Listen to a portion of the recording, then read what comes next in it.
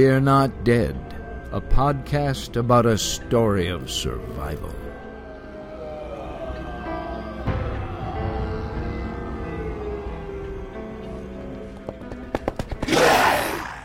Hello and welcome to episode 25 of We're Not Dead, the official community podcast for We're Alive. I am your host, Brittany Brahma-Rocker, and I am joined by my lovely co-host, Greg Miller. Episode 25, but I just saw you tweet the other day that we've been going a year, so we are doing well at putting these things together every week. Well, hey, you can only do it as often as they come out with episodes. And that's Beesball, but you all know that. No, I know, I was thinking about that too. I mean, if you think about it, we only do 3 episodes a month, and then half those episodes Greg bails, so then I don't do an episode.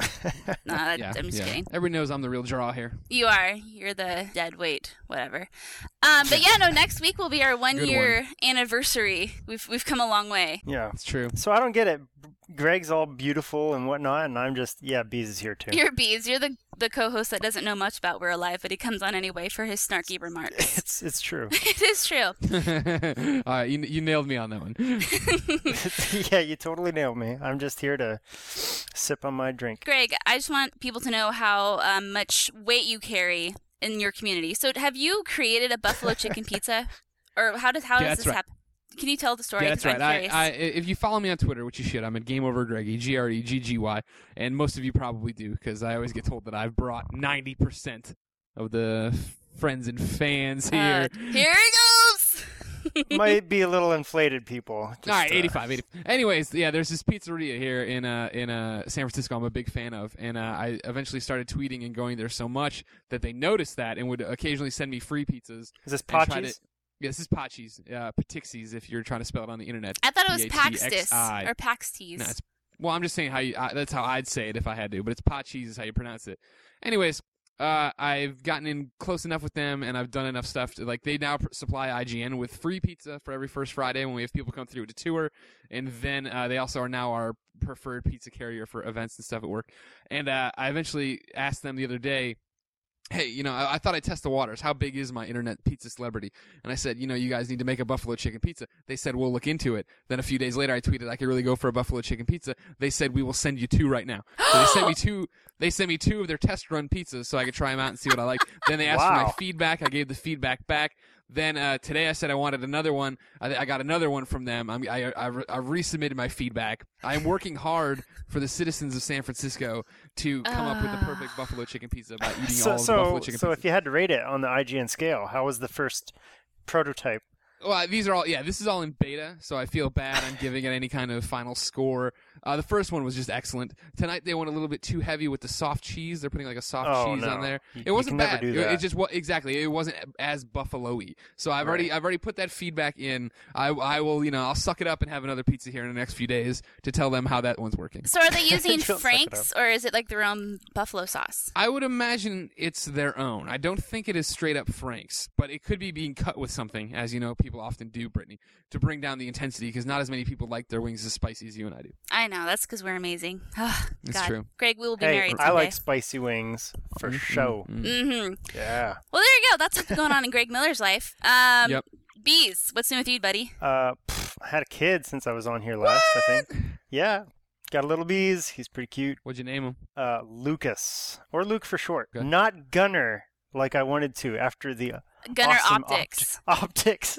No, this is a true story. We were at PAX Prime, or was it PAX East? I don't even remember. Yeah, it was PAX East, I think. Gunner Optics had their booth there, and Bees takes a picture of Gunner and sends it to his wife. And it's like, I was like, hey, what do you think about this name? And she was like, I don't like it. And I bothered her until she legitimately considered it.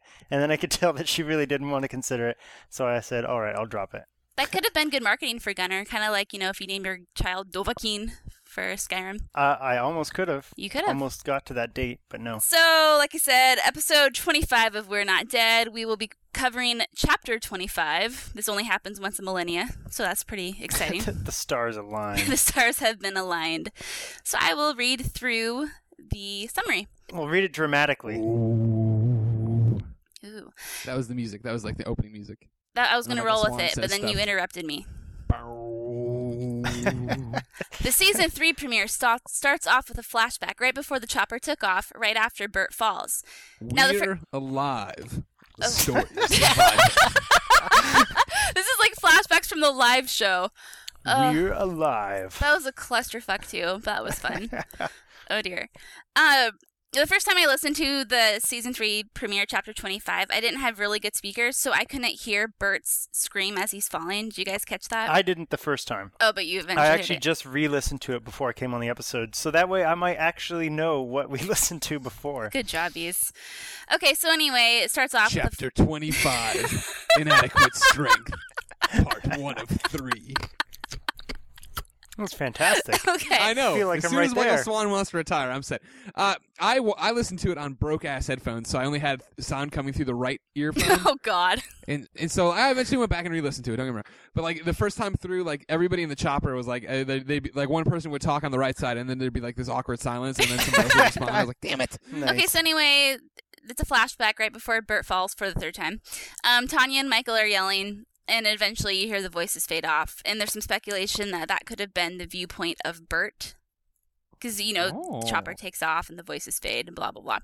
All right, so the next scene opens up with Saul and Victor running. Saul collapses and says he can't continue on. Remember, he's still recovering from Bert's gunshot wound from way back when. Victor is urging him to continue onwards, but spots the chopper taking off. Victor then has a quick change of heart, says, "Whatever, you're slowing me down anyway," and begins to jog off. When the chopper takes off, I imagine Victor is like waving his arms around like a madman, trying to get the attention. But about that time, the tower is RPG'd, and of course, it starts falling towards Saul and Victor. They take refuge in a little store as dust, debris, and all that good stuff begins filling the streets. After catching their breath, they discuss the fate of the folks inside the tower. Victor seems to think most of them didn't make it. He even suggests the explosion could have taken out the other chopper. But Saul steps outside the store and hears the faint sound of the chopper flying off. He is reassured his mom is okay. They go back inside the store to regroup as visibility is next to zero outside. Victor questions what they are supposed to do now. At this point, Saul is sick of Victor's attitude, so he pretty much says, "Screw you, do what you want, I have my own things to take care of." Now, as he walks out of the store, it almost sounds like you can hear a woman scream. Did you guys hear that? You know what? I think I did, but I wasn't paying much attention Ah, to it. you guys feel me. No, it's at 5:25. Your mind's playing tricks. You're hearing what you want to Whatever, hear. that's because you only listen through the right... Go back I heard to something 5:20. strange, and I wasn't sure, but I just kept on going. Yeah, it's at 5:25, so if you want to go back and check it out. Victor follows Saul outside, tries to convince him to stay inside until visibility improves, but Saul is determined to find a clue, anything that will help him locate the Maulers. Victor tries to tell Saul that the Maulers are already gone. They briefly discuss ammo, and between the both of them, they don't have very much. Victor again threatens to leave because he has more ammo than Saul. Okay. I just listened to it instead of listening to Brittany.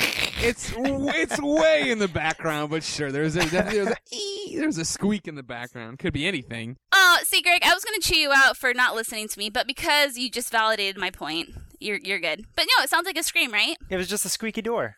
What? It was a squeaky door. No, because the sound of the door opening is the Oh wait, Greg, you think it's a door?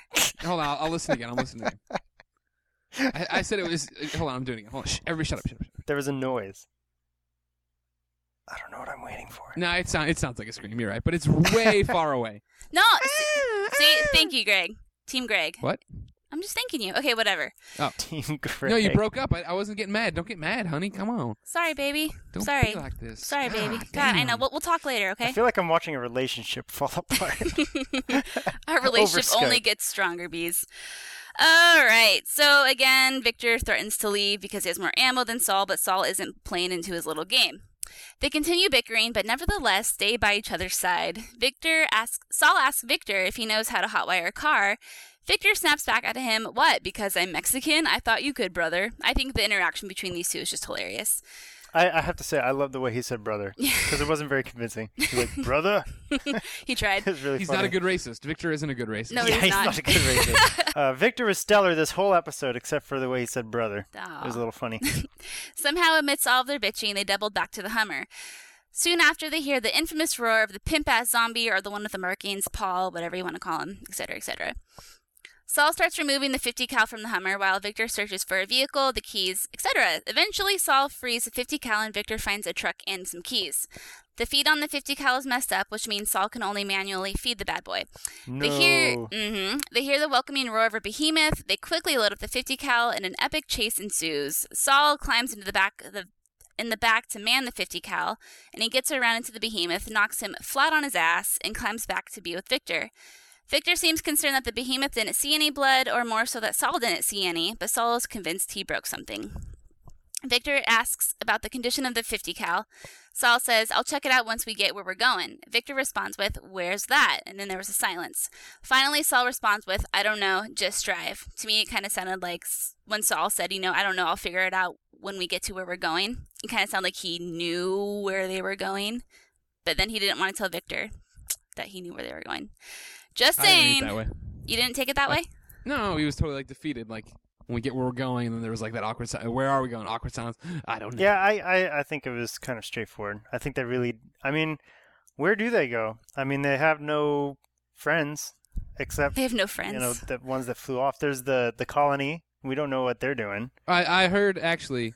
I've heard, and there's been some fan fiction out there that Pete took over the colony. Oh...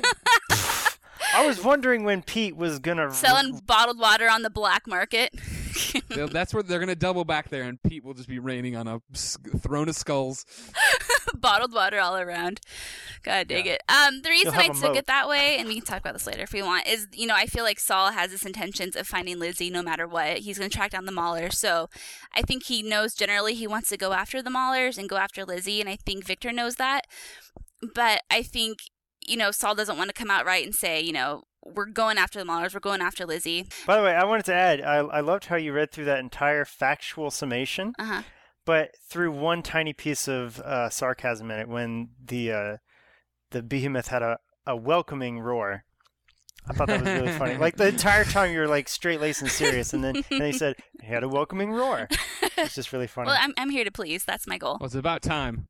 Shut up, Greg Miller. 25 episodes in, we've been waiting. Here it is. Fire your ass. Brittany shook off the rust, and she's having some fun, everybody. Oh, next time in San Francisco, I'm kicking you in the balls. All right. Okay. Victor eventually suggests heading back around to the tower to see if the others will come back via chopper and pick him up. Saul is convinced they're not coming back, or at least convinces Victor that they're not. He then says, we're on our own. The next scene cuts to the helicopter. Just as a refresher, Pigs is flying, and the surviving characters inside are Datu, Kelly, Riley, Tanya, Hope, and Lady. Michael and Pigs are talking, and he tells her they'll be wherever they're going within the hour. Michael tells Pigs that she's doing great, and that they're not in a rush, and that she can just take her time. Pigs then reminds Michael that she's never flown in the dark. So Michael leaves and checks on everyone. They're all just chilling, not really talking. Michael asks about Riley, and Tanya thinks she has a concussion, and there isn't really anything new to report with her. Kelly asks Michael how Pigs is doing. In a moment of brilliance, Michael says, Pigs, she's doing fine. She can handle anything you throw at her. And blammo, shit starts going wrong. The chopper has a leak, which Datu had originally fixed, and it's losing pressure. Peg said they have to sound like he originally fixed it. Yeah, way to go, Datu. Peg says they have to land now. Michael gives the go-ahead, instructs everyone to strap in, and tells Peg to head for a field. And then we're done. Dun dun dun. I assume that the helicopter is far enough away that Victor and Saul couldn't hear it when it crashes or lands. I would assume as well. Yeah, that's too bad because they could reunite. But they won't know. Oh, that would be too easy. That wouldn't be fun. Now, Greg, I know you liked Michael's moment of brilliance. Yeah, I don't mean to drop inside information here, ladies and gentlemen, but I have Brittany's cell phone number. And after I listened to this, I texted her about this, and I said, "Yeah, that was the one. That was my favorite part." After I confirmed she'd watched it, I pointed out how stupid Michael is to immediately walk in and jinx everything. Oh yeah, Pegs is great. Everything, she's great at everything. Oh crap, of course. Oh crap! When I heard Michael say that, I was like, no, and then of course, the sirens or whatever starts going off, and one of those moments. But to be honest, Pegs did do everything right. She was doing fine. It was all Datu's fault. It's all Datu's fault. Yeah, we finally know who the mole is. Yeah. Datu. He probably saw the Rocketeer one too many times and tried to patch it with gum. That's probably what happened. I haven't seen that, so I don't get it, but I'll laugh anyway. Ha ha ha. But what did you guys think of the season opener? I mean, I had a pretty, epic chapter to follow, but... I have summed up my thoughts. Okay. And I believe that you could have tacked this on to the season finale from last season as an epilogue, and no one would have noticed. You mean it would have flowed really well just as an epilogue? I think it's more of a... It almost closes the last season better than it opens this new one. Okay, I can see that. Why do you think that is, though? Is because we really nothing really exciting happened? Yeah, no new information came to light. It was kind of like... So you think the cliffhanger would have been more if it would have ended like this, with them crashing in the field? Knowing that Victor and Saul are okay, which I think we pretty much already knew that. I mean, we had a hunch. Yeah. Okay. Exactly. I was telling Britt this earlier. I think Casey should maybe consider switching to 2 25-minute episodes per chapter instead, to give a little more meat and girth, if you will. Mm-hmm. Yeah, Britt's favorite part. Yeah. Meat and girth. Absolutely. Yeah. But I think you guys know what I'm saying. No, I'm totally with you. I understand what you're saying, because it's happening similar to when they broke up and one half was in the colony or whatever. People were in the colony and people weren't. And when you have to start telling the two stories and give them equal time... 5 minutes of each story. Exactly. And it's totally not satisfying. And that is the problem, right, with both things, that we don't walk away from this going like, oh, okay. It was like, okay, yeah, Victor and Saul are down there. They're in the shit. They're going to figure out what's going on, and now they're going out to figure out what's going on. Done. And then it's like, okay, now they're on the helicopter. The helicopter's going down. Done. It's like, well, yeah, there's no real giant hook either there, but it is a 3-part chapter. Right. No, I mean, absolutely. I mean, like the chapters as a whole, I'm sure are going to be fantastic. I mean, throughout this entire show, the writing's been fantastic. It's just sometimes, like you said, the format makes it hard to reconcile with the two stories. But yeah, I would personally consider that. I as a fan, I would be fine, getting 2 episodes and then, being off for 2 weeks. Yeah, because there's a lot to follow now, especially in the direction that the story's gone. There's a lot, and it's hard to squeeze in all that meat and girth when you're following 3 storylines. Greg, what did you think about it? It was a good episode. I mean, I wasn't expecting to be blown away. I wasn't expecting to be rocked. I was just happy to get my characters back and be back on the We're Alive train. Right, that this stuff's happening. It's moving forward, and they move the stories forward. I thought, the helicopter bit at the end was the part that really felt tacked on to me. I could have done without that at all. You know what I mean? Like, because they're going down, but it's like even then we only got it felt like a minute of that. You know what I mean? Where they're in there like, oh, everything's fine. Don't worry about her. Oh, we're going down. Like, oh, people are sleeping on the red chairs. Basically, what I'm saying is we can all point to Grayson Stone as a new producer and say this is his fault. When he was an intern, when he was the zombie intern, not a problem. It's all Grayson's fault. That's funny. I think I agree with you that it's definitely a good episode. I just don't feel like it was a good season opener. You know what I mean? Interesting. Yeah. I mean, coming out of hibernation, you always want something huge, right? Yeah. Plus, we all got spoiled with like the huge 50-minute episode, like in a big chunk. And all the shit that happened. Yeah. That was fantastic. I mean, I had a feeling, we weren't going to find out anything about Bert because I think we need to stew over him for a while. Is Bert alive? I mean, clearly, I'm pretty sure. But he is alive. I know, but when Bert's voice will come over your headphones for the first time, you probably cream yourself because it's Bert. You missed him. Well, maybe if Kalani did, but Kalani's gone, so that'll never happen. Skittles. I'm just waiting for him to pop out of the spandex and be like, "Hey, you guys, save everyone." Yeah, maybe Saul and Kalani, oh, that's very sad. Victor will come across Skittles.